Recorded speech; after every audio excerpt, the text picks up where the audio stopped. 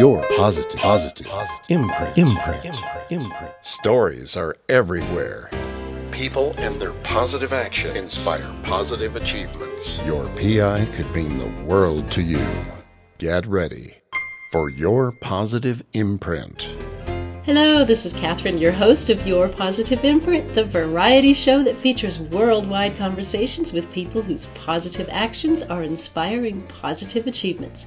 My mission is to bring the world of positive imprints to you and to inspire you to find your own positive imprints. Subscribe or follow this podcast by downloading episodes from my website, yourpositiveimprint.com, or Apple Podcast, iHeartRadio, Google Podcast, or your favorite podcast platform. Well, it is March, and March is International Surrogacy Awareness Month. My guest today, Lindsay Galt, is from Canada, where she is part of a very caring surrogacy team. Her team is For You Surrogacy Canada Incorporated. Lindsay is dedicated in helping to create and grow families through education and support. And if you don't know what surrogacy is or are not sure how you feel about it, well, Lindsay can help answer questions as she is an experienced surrogate. Lindsay, welcome to Your Positive Imprint. Thank you so much for having me. This is fabulous, and you are over there in Canada. Tell us who Lindsay is. Well, I guess first and foremost, I'm a mom, a single mom of an amazing daughter. She's about to turn 10. And I am also surro mom to two amazing boys. One is 5 and the other just turned 2.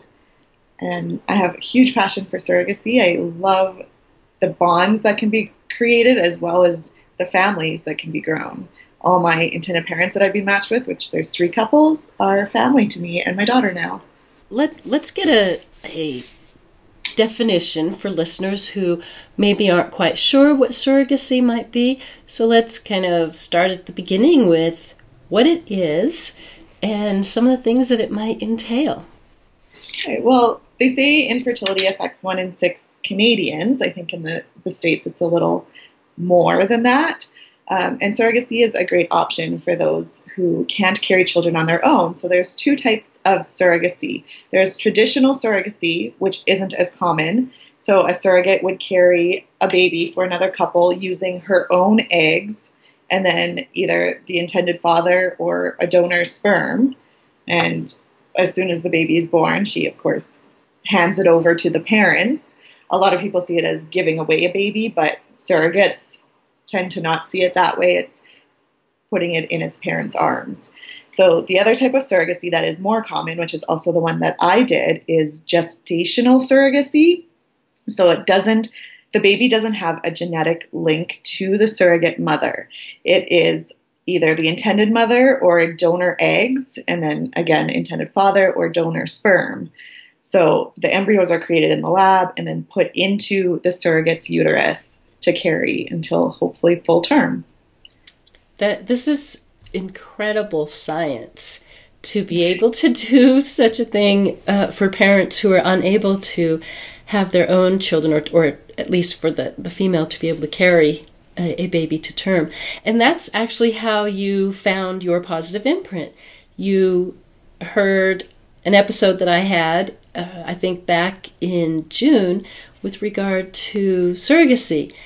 And those were 2 amazing ladies who share an incredible bond and friendship. And, of course, even more bonded with surrogacy. I was reading in your bio, you knew at a really young age that you wanted to be a surrogate mom. How could you even... I mean, that's just incredible to be able to feel that much in your heart for that. What do you think that was? Did you have a lot of siblings? I didn't. I have 2 older brothers. Okay. But from a very young age, I knew I wanted to be a mom. It was just part of who I was, even very young. Like, I remember in grade 1, my mom fought me on my Halloween costume, but I went as a bride because I knew eventually I wanted to get married and have a family. And part of that was being a mom. And that was, I think, the main goal was always to be a mom. I always loved kids. I started babysitting when I was in grade 5. I babysat a newborn in grade 6. And I just always loved kids. Kids always loved me. And I just knew it was part of who I was. But there was always that fear in the back of my mind, even as a child, that something would prevent me from becoming a mother. So when I was in Like grade, what? Okay, keep going. Sorry. well, I had heard other people have issues having children sometimes. Like you just hear things even as a child. And that was just a fear of mine that I wouldn't be able to for some reason. So, grade 8 art class, we were flipping through magazines to find photos for a collage, and I came across an article about surrogacy, and that was the very first time I'd ever heard of surrogacy. And I sat there and read the whole article. I didn't get my collage done, but I learned about surrogacy, and I promised myself, like right then and there, that if I had the ability to carry children, I would help others who didn't. And so it was a goal of mine for a very long time, and I was very fortunate that I was easily able to get pregnant, and I had no complications with my daughter. So when I knew that I didn't want any more of my own, that was the time to help others have theirs. You knew you wanted to be a mom, but you also knew you wanted to be a surrogate mom. How did this process take place? Because people don't just say, oh, I just want to be a surrogate mom. I mean, I know that there are people that make money doing it, and that's not where you were at. You were there because you had this huge heart.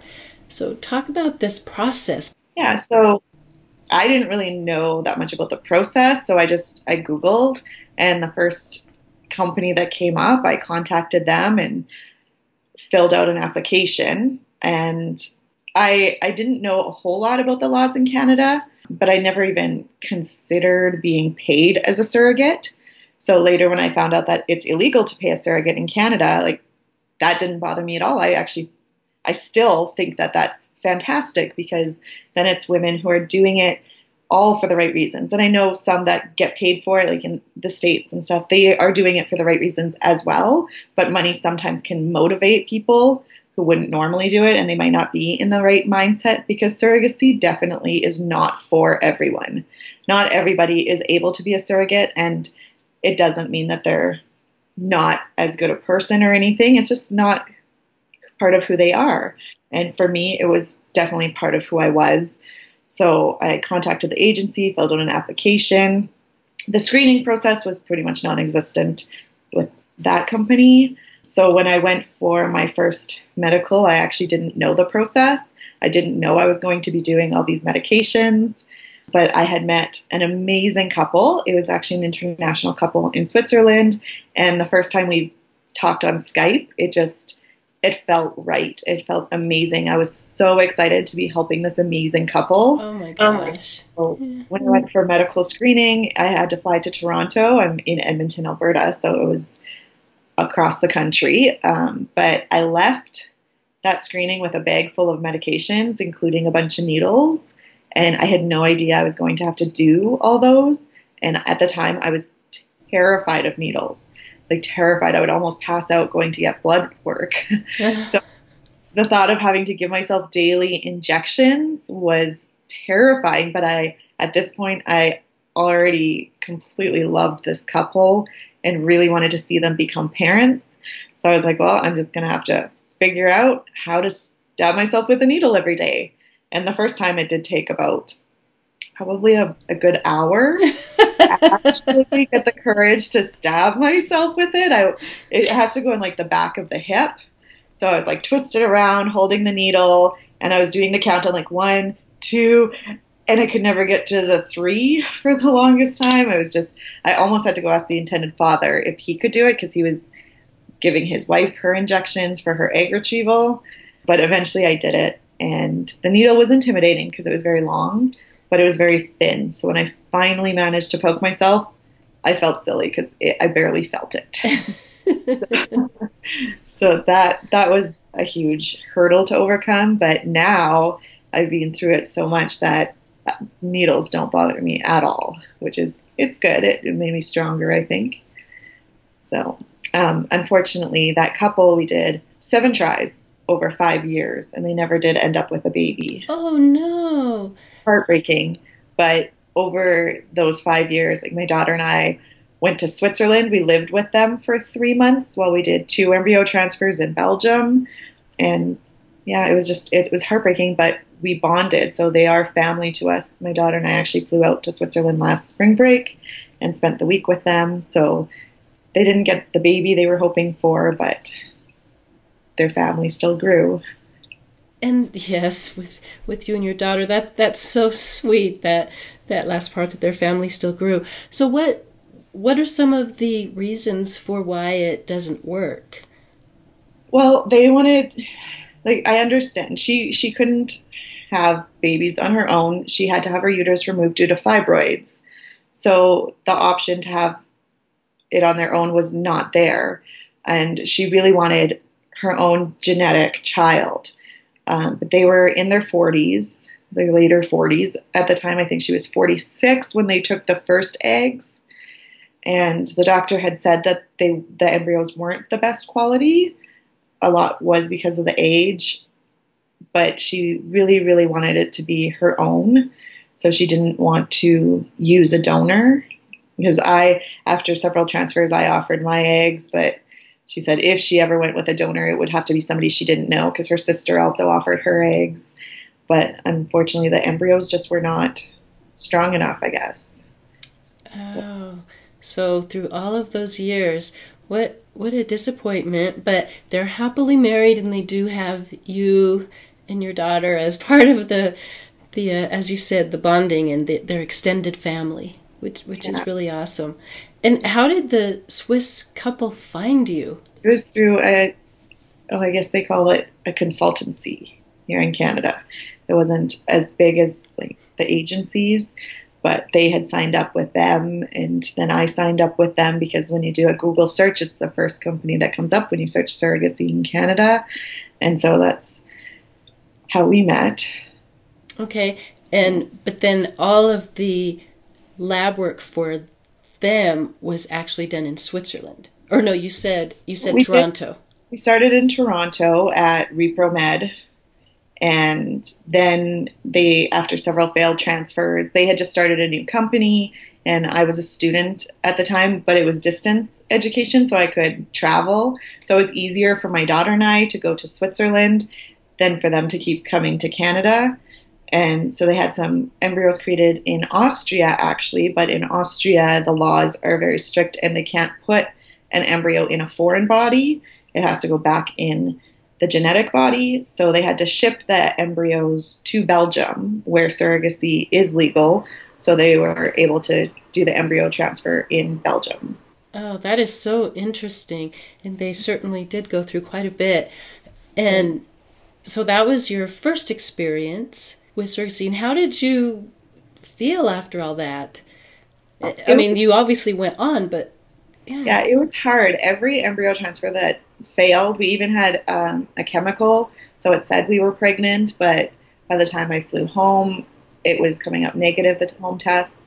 So it was heartbreaking every time. Like, I felt sad for me because I really wanted to be able to play this amazing role for them, but I was more sad for them because as hard as it was for me, it was harder for them because each time that was like a little more of their hope gone for a baby. Right. So it was hard, and there were times that I worried that it was my body, and so I was scared that my body was for some reason failing them, and it was my fault that they were losing these chances at a baby. And then it got to the point towards the end where I was almost hoping that it was my body so that they would still have that chance. And I know now, like, it took about 4 doctors to convince me that no, it wasn't my body, it was the embryos. But it was very emotional for me, and I know it was for them, because especially when I was with them when we found out, it didn't take seeing their faces and how sad they were. It was really hard. Yeah.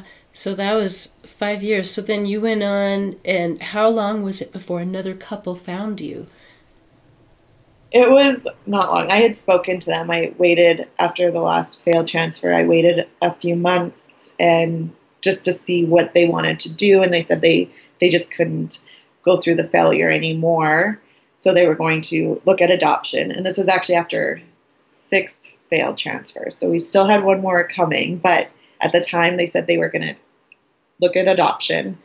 So I asked how they would feel if I found a different couple to match with, because I still really wanted to be a surrogate, and they were actually really supportive of it. They understood that it was a dream of mine, and they were happy for me to see if I could help another couple. So I went back to the same company, and I found a couple really quickly. They were in France, and this time it actually took on the very first try.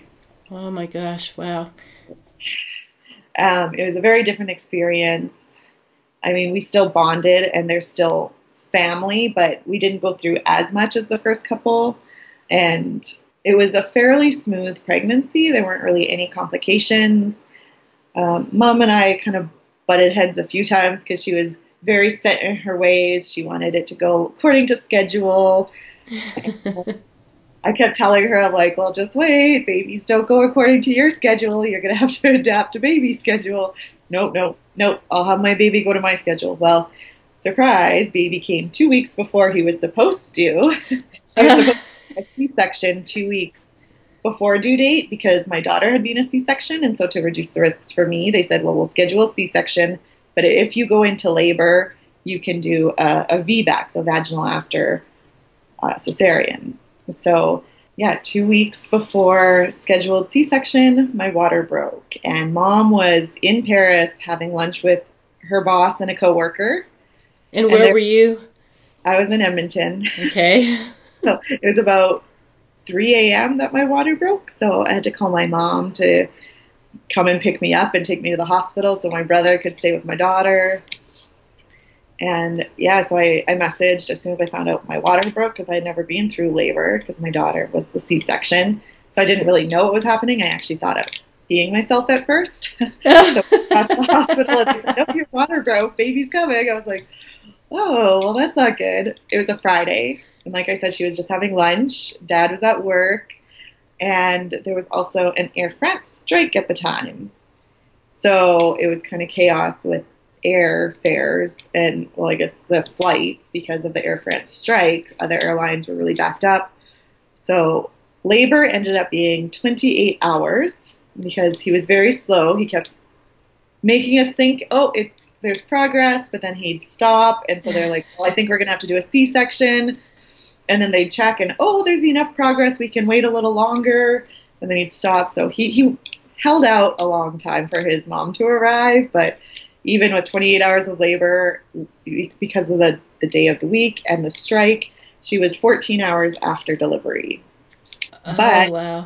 She walked in and I got to actually say, here is your son, and hand her baby, which was an incredible feeling. I actually got a video, which was really emotional, and the nurses were all standing by to watch because they couldn't wait. They had never met a surrogate before, and they couldn't wait to see that moment.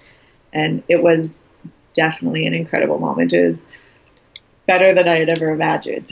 It was amazing. And then I think it was 2 weeks later, Dad finally got to come because he couldn't leave work right away. And so we were at the airport and got to be there when the whole family came together for the first time. It was so amazing. I have a video of that as well from the airport. And even now, every time I watch it, I just get tears in my eyes because I was like, it was so amazing. How priceless. Being pregnant can obviously cause a lot of detriment for you. And of course, even in the worst scenarios, death.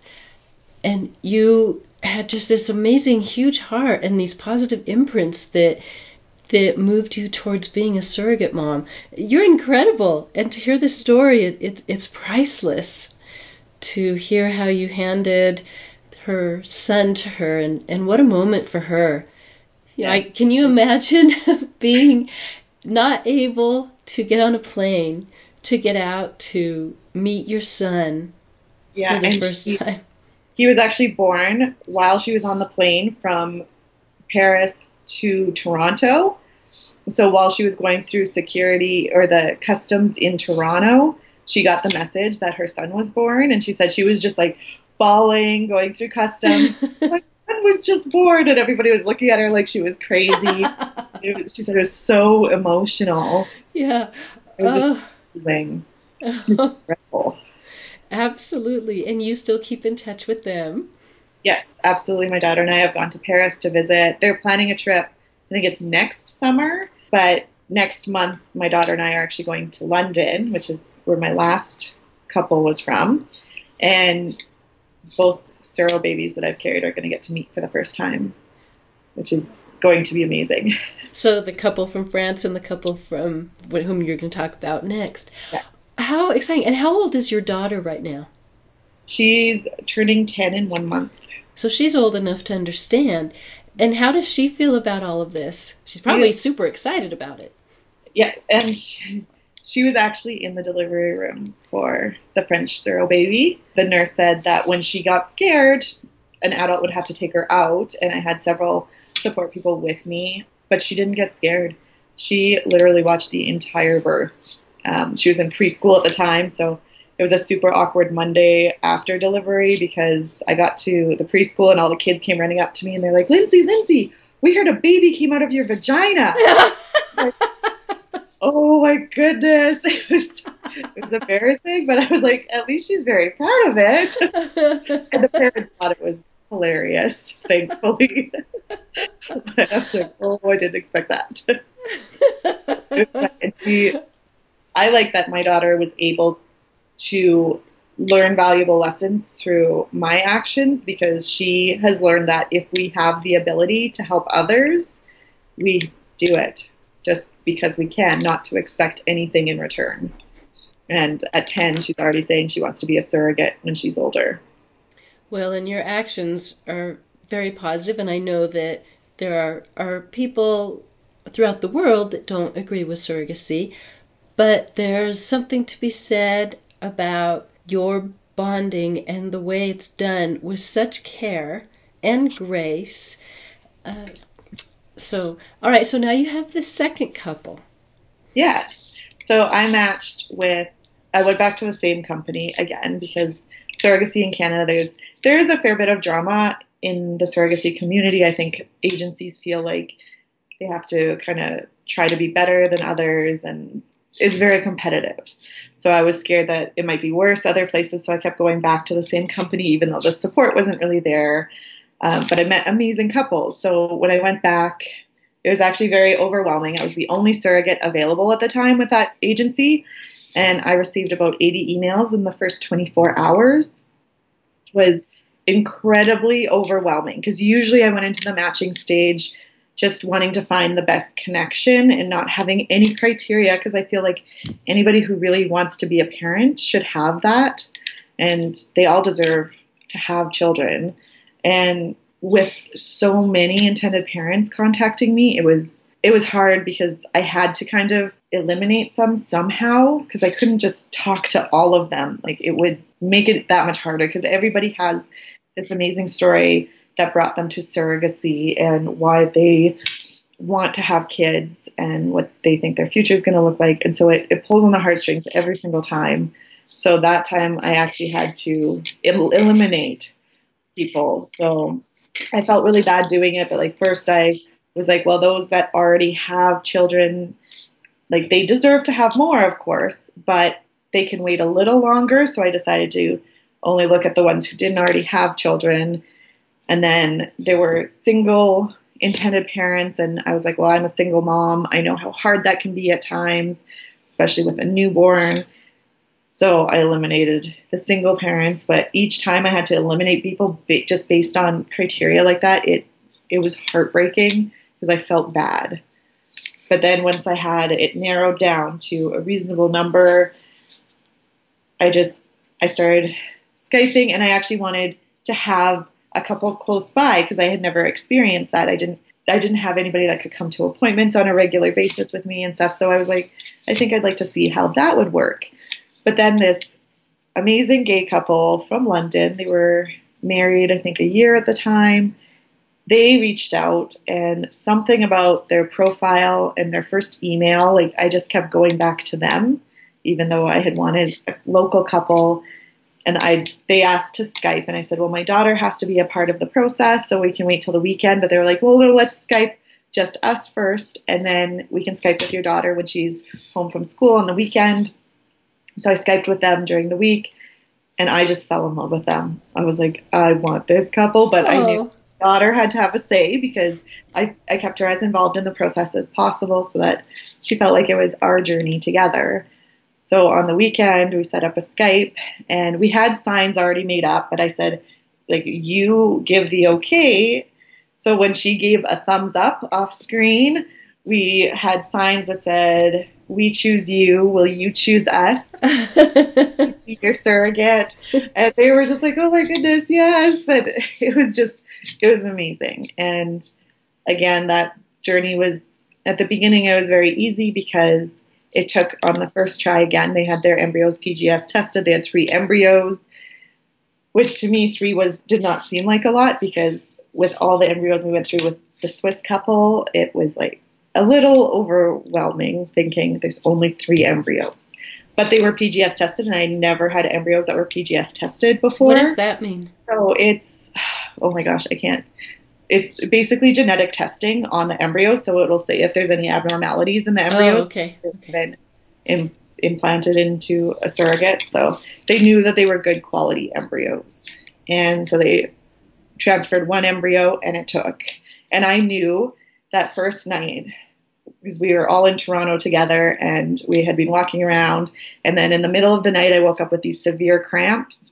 And I remember that from the embryo that took before. So I knew. So when I got up in the morning, I had already told the guys, like, if there's bad cramping, like, don't worry. It's a good sign, apparently.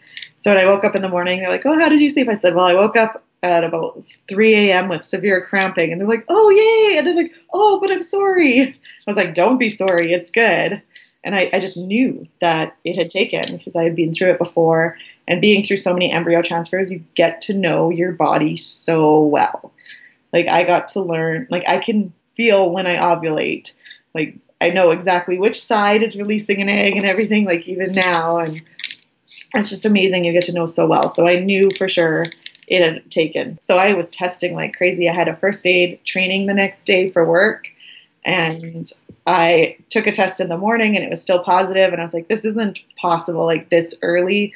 So I stopped at the store across the street from the first aid training and got a digital one. And I went into the public bathroom and I peed on it and I stuck it in my purse after. So I went out to the car and then I looked at it and it said pregnant. And I was like, and it was amazing. The beginning part was really smooth. And partway through, I can't remember at what point, how many weeks along, but I went out to London with my daughter. They said they would have come to see me, but instead they wanted us to go there so that we could see where they live and meet their family, because they would be coming out to Edmonton for birth, so they would see where we live. So we went out to London and we got to do a 4D ultrasound and we stayed with them and met family and got to experience so many amazing things with them, and we just really, really bonded. But it was in the later second trimester, my doctor called me after one of the ultrasounds and said that I was placenta previa. And I didn't know what that was at the time, but it's when the placenta is actually over the cervix. So it obviously blocks the baby's way out. So I had to be on pelvic rest, which wasn't a huge issue for me because I was single, but he said if there's any sign of bleeding at all, I needed to go right to the hospital. So I was due, I think I was due in March. Yeah, I was due in March. I think it was March 8th or something like that was my due date. But December 21st, I was at work and I got some spotting. So I had to go into the hospital. I was getting some contractions, but they were able to slow it. And this was, 28 weeks? About 28 weeks along. So that was definitely too early. So it was a bit scary, but they were able to slow everything. The bleeding stopped. The contractions stopped. So they sent me home, but said I needed to take it easy. But it was Christmas holidays, and I was working in an elementary school at the time, so I didn't have to worry about work or anything. But a few days later, maybe a week later, I started bleeding again, but it was very light. And I knew I had a doctor's appointment with the OB on January 3rd. So I was like, well, I'll just take it easy, rest a lot until January 3rd because I'm going in to see him anyways. And I don't want dads to be stressing too much if I go to the hospital. And that adds stress. So that can kind of make things move along quicker than we want. So I stayed home, rested. January 1st, I woke up to a big gush of blood. Oh, no. That was terrifying. I was living with my mom because she had had cancer, so I moved back home with her. But she was working at the time. She was an air traffic controller, and she was on a midnight shift. So I called her at work, and I said, Mom, I need to go to the hospital. I had a huge gush of blood. Like it was really big and scary. So she came home and drove me to the hospital. And the gushing, they were able to stop it and slow contractions, but I was put on strict bed rest in the hospital. I was also gestational diabetic. So I had only gone to one appointment with a diabetes doctor before I was hospitalized. So then they were coming to see me. But I was also losing a lot of weight for some reason. So food was a struggle because the gestational diabetes diet, they usually go low fat, low sugar, all that stuff. But because I was losing so much weight, they were sending me a lot of food and saying I had to eat it all, but I couldn't. I would just finish a meal and they'd bring a snack. And I'd be like, well, I have to wait a bit to eat the snack. Then I'd just finish the snack and they'd bring the next meal. And they were very strict. They're like, you have to eat it all because you're losing too much weight. And then they were also trying to get the food services people to bring me high fat, like full fat cheese, full fat milk and stuff. But it was a bit of a struggle because they were used to diabetes diet gets low fat. So my mom actually smuggled a little fridge into my house for me. And she would bring me full fat cheese and full fat yogurt and milk and stuff. But it got to the point where food just stressed me right out. And every 2 to 3 days, I was getting another big gush of blood. And I would be rushed up to labor and delivery, and I'd usually spend the night there. It always seemed to be late in the evening that I had the gush, and they'd send me up, and I'd spend most of the night up there, barely sleeping, and then I'd be back down. So I was really emotional, and finally the dads were like, well, one of us needs to be there with you. So they said Wes was going to come to Canada that weekend. It was earlier in the week that they said that. I think it was like Monday or Tuesday. They said Saturday he would be arriving. Wednesday night, around 11 o'clock, I woke up and I felt that I was about to have a big gush. I managed to make it to the bathroom, but it was by far the biggest one I'd had. Like, it was scary. I pulled the emergency string that's right beside the toilet. 2 nurses came rushing in, and they just saw like the pad in my underwear, and they're like, oh, that's not much. And I said, well, look in the toilet. And they looked in and they're like, oh, we need to get you in the bed and strap you to the monitor check the baby. And it was 11 o'clock, so the lights had all been off, but the bathroom light was automatic. They both left. They said they were going to get the doctor. About 15 minutes later, the bathroom light timed out, so it turned off. I was in pitch black. I couldn't find the button to push for the nurses because I didn't know where they were. It had already been 15 minutes, and they hadn't come back to help. I was still bleeding. The button had fallen down, so I couldn't get it. I was strapped to the baby monitors. And then I was like, what do I do? Like, do I grab my cell phone and call 911? Do I try to track down the hospital number and try to find, like, which ward I'm in? It was terrifying. Then it was 35 minutes after they left the room. A different nurse came into my room, and she said, oh, I heard you had a little bleed. And I was like, a little bleed? I said, go check the toilet. They didn't flush. And she went in. She's like, oh, my God, you need to be in labor and delivery. You need a doctor right now. And so I got rushed up to labor and delivery. Again, they managed to slow and stop the bleeding and contractions. And then it was morning, and they said because I was gestational diabetic, I had to have my insulin, so I had to go back to my room to eat. Not 5 minutes after I finished eating, my OB came in and he said, Lindsay, for your safety, we need to deliver this baby today. He's like, don't eat anything. And I was like, well, they just made me eat breakfast. And so we had to wait 8 hours. But he was like, make your calls, call the dads, call your support person, because you need one person in the OR with you. So I called my friend first for some reason, and I told her it's going to be 8 hours, but she came right away. And I FaceTimed the dads. One was just getting home from work. The other was on his way home. But I said, baby's coming today. We have to take him out. It was 32 weeks. So he was 8 weeks early. But they said if I started bleeding again, they would have to take me in, even with the added risks of me having eaten. I made it about 7 hours, and then bleeding started. I was up in labor and delivery. I had to have I already had an IV, like pretty much it was almost 2 weeks. It was 11 days at this point that I had been in the hospital. I had to get another IV put in because they were pretty sure I was going to need blood transfusion. So I had that put in. My friend was amazing. She took over my phone and was responding to messages. And 7 hours, I started bleeding. So they said, we have to take you into the OR right now. The nurse that I had for most of the day, she stayed late from her shift so that she would be there for me because she had been there for the 7 hours before. And I got to know all the nurses. So they were all really supportive and amazing, and the doctors and everything.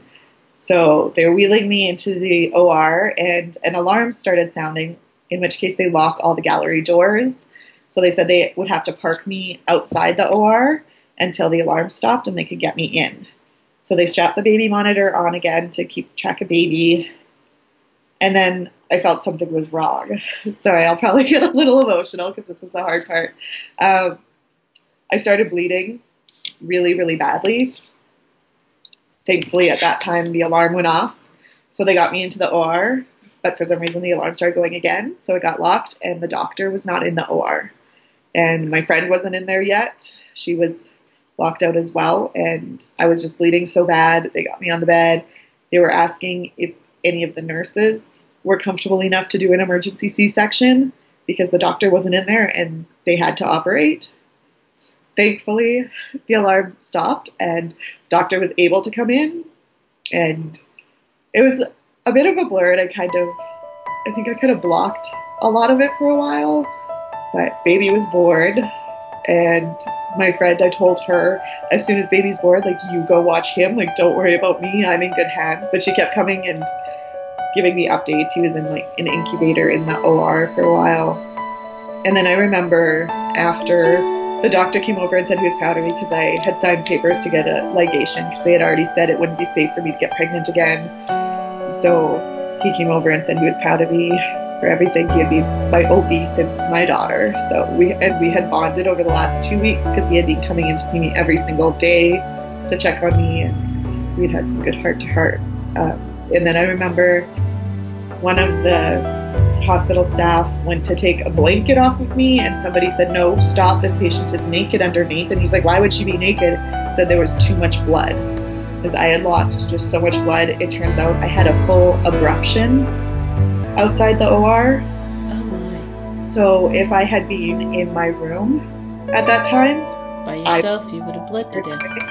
And baby wouldn't have made it either. So I was very lucky that my doctor had made that call that morning, and I happened to be in the right place when it happened. I remember being wheeled across to recovery, and somebody said, look to your left. So I turned my head to the left and saw baby coming out in the incubator. He was getting wheeled to NICU. And then while I was in recovery, my daughter called on FaceTime, but I was not myself, and I told her flat out, I was like, Izzy, I love you, but I can't talk to you right now because if I keep looking at the phone, I'm going to throw up. And so she understood. It was hard for her because she wanted to be there with me, but she couldn't with the operation and everything. And the next morning, they always say, like, you have to be able to get up and walk to the bathroom before they unhook you from things. But I couldn't even sit up. I had to have 2 blood transfusions before I was actually strong enough to like get up and move at all. So I didn't get to see him He was born on the Thursday. I saw him later on the Friday, like in person, and Dad's both ended up arriving on the Saturday because they were supposed to arrive on the Friday, but there was a snowstorm. It was January, so they got stranded in Toronto overnight, and so they didn't make it till Saturday. But I made sure I had somebody wheel me to NICU, so when they arrived, I had him on my chest, giving him skin to skin out of the incubator. So as soon as they arrived, because I felt like if I had him on my skin, they would be encouraged to do that right away, because they would see that it was okay. Because seeing him, he was 2 months early, but he was still 6 pounds. My body fed him well, which is losing so much weight. But seeing him still in the incubator, it was very intimidating, and I thought that they might feel like they shouldn't take him out. So that's why I made sure I was there and I had him out on my chest. And as soon as they arrived, shirts were off and he was on their chest. So it was, and we got a video of that as well, because the nurses were super excited for them to arrive and meet their son. Wow. It was a bit scary, and I was in denial for a long time, saying, oh no, it wasn't that bad. And my friend who was there, she's like, you almost died. And I was like, I thought she was exaggerating a little, and then when the doctor confirmed it, I kind of accepted that that's how it was. It was worse than I had thought. The baby spent 1 month in NICU, but I was there every day. And so Dad's arrived on Saturday. One of them had to go back to work on the Monday, and then he was coming back a little later. But when we were going back to the hospital to say, for him to say bye to his son before we took him to the airport, the other dad got a call from Ireland. His dad had passed away. Oh. So that was really hard, because one dad had to go back to London.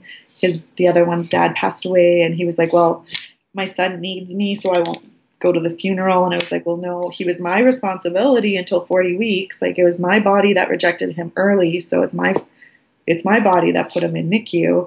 So I was like, I can continue to take care of him while you go. And I got on the phone with airlines to get him a bereavement flight. And he went, I think it was 4 days he was gone, but I was at NICU every day taking care of baby for him. And when he came back, like, we were both there every day. And then when his husband came back, like, all of us, we were at the hospital every day, all day. My daughter, when she was not in school, and she could come too, she was right there as well. It was like we were a team. We were this amazing team, and there was never any jealousy or anything. Like, the dads even said, he's like, between all of us, he should have skin to skin almost constantly. So we took turns. I was pumping breast milk for him, and it was an amazing experience, and it felt like we were all family, and it was amazing. And we're still very close.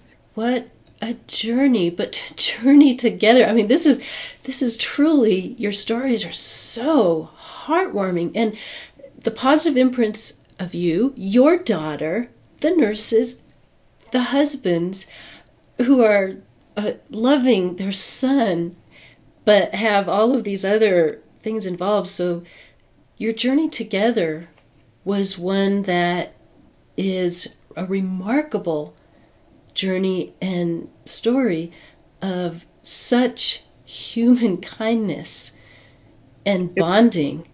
It was an amazing, like, all my entire surrogacy journey was just incredible. And yes, I had some negatives, but I wouldn't have changed any of it, and I don't regret anything.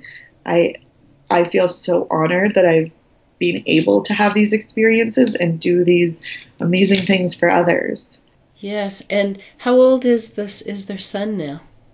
He just turned 2 on the 11th of January. So and like I said, the 2 Suro babies get to meet in March, because we're flying out to London for spring break. And as soon as our French family found out, they were like, we're coming out for the weekend.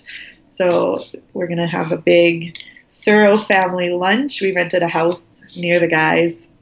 So we're going to have everybody over, and the boys are going to meet for the first time, because both sides have always said they want their boys growing up knowing each other and knowing where they came from. So it's It's going to be an amazing experience. I'm so excited. Right. Oh, yes. And March being the International Surrogacy Awareness Month was it planned that way? It wasn't. It was just when spring break was. So Oh, where I could go. yeah. It's just, How amazingly incredible. I'm so speechless at hearing this story because truly, the way we give to each other is different for everybody. And people risk their lives to help other people, and truly that's, pregnancy is a type of risking. it is. Yeah. Yeah. And recently, I'm not sure if you heard, a surrogate did die during delivery. No, I didn't hear. It's hard for me to read things like that right now. I think it's still kind of raw. It's only been 2 years, but Right. and it took a good 6 months to a year for me to actually accept that it did almost happen to me. So, and I still get a little emotional thinking about it, just because I did come close, but I was lucky. I was very lucky. You were very lucky.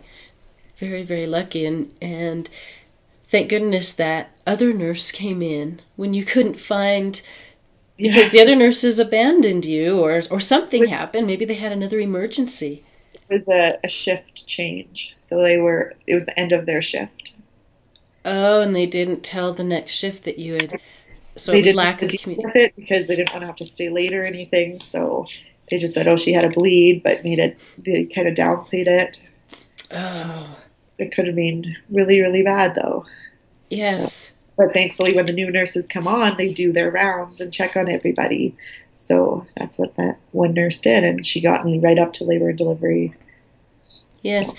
So, what is your role now? Because you're still part of For You Surrogacy Canada.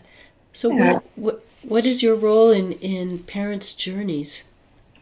Well, after the last delivery, I had physical issues like monthly. It was really, really bad, like never before. So I ended up having to have a hysterectomy the September after I delivered the last Suro baby. So I definitely did not have the ability to carry any longer. And that was like, I knew before then that I couldn't carry anymore, but it was very final. And I wasn't sad that I wouldn't be able to have any more of my own, because I didn't have the desire to have any more of my own, but I wasn't ready to be done as a surrogate. I wanted to be able to give the last Suro baby a sibling, and I wanted to help more couples. So people kept telling me that I was their support through their journeys because they weren't getting it from the agencies they were with. They were always coming to me anyways, and they kept suggesting I start an agency, but I didn't think I could do it alone.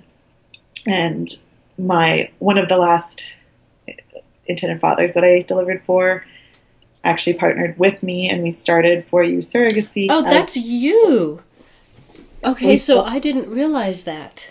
Yeah, so we started the company as a way for him. I think it was a way that he could give back, not just to the surrogacy community, but I think he never said it, but I think it was a way that he could give back to me, I guess, because he was supporting me in this.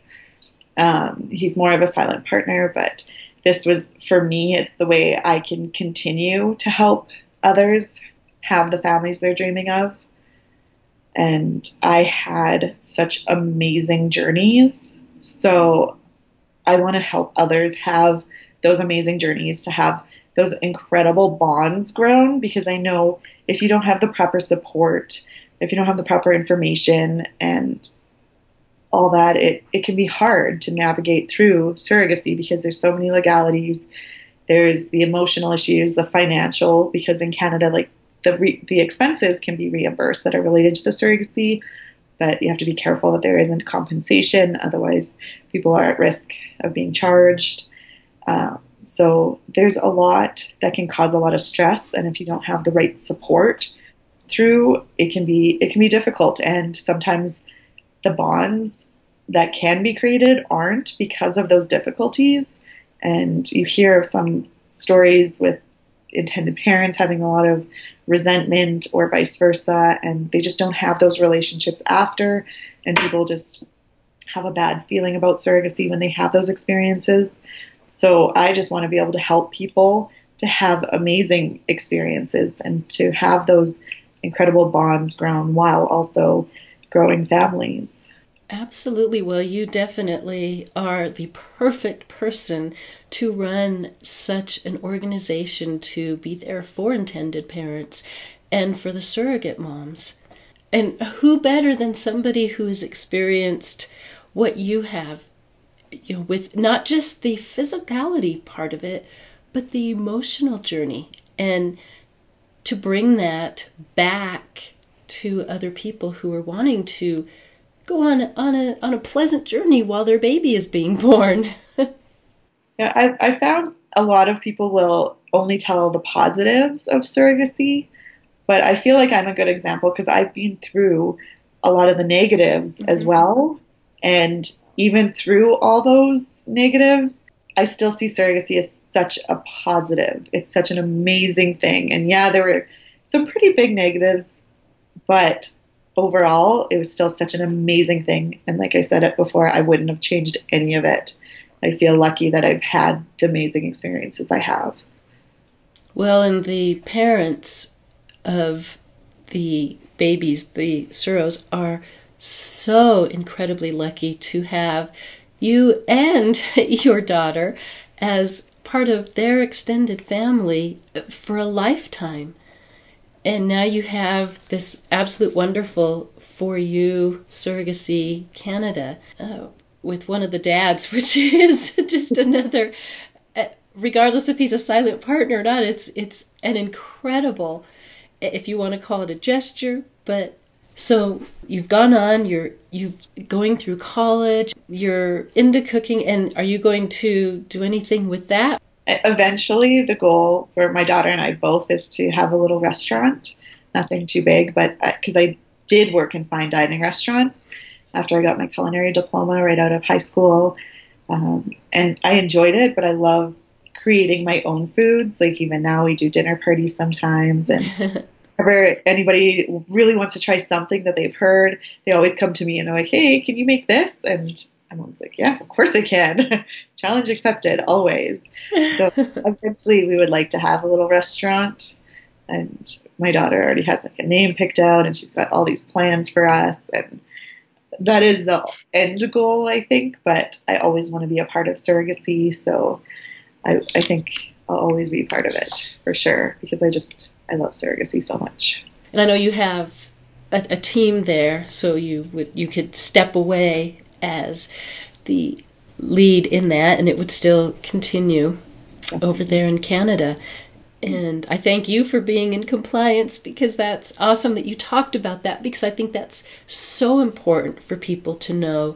So thank you for that. So any last inspiring words to share with our wonderful, absolute wonderful world?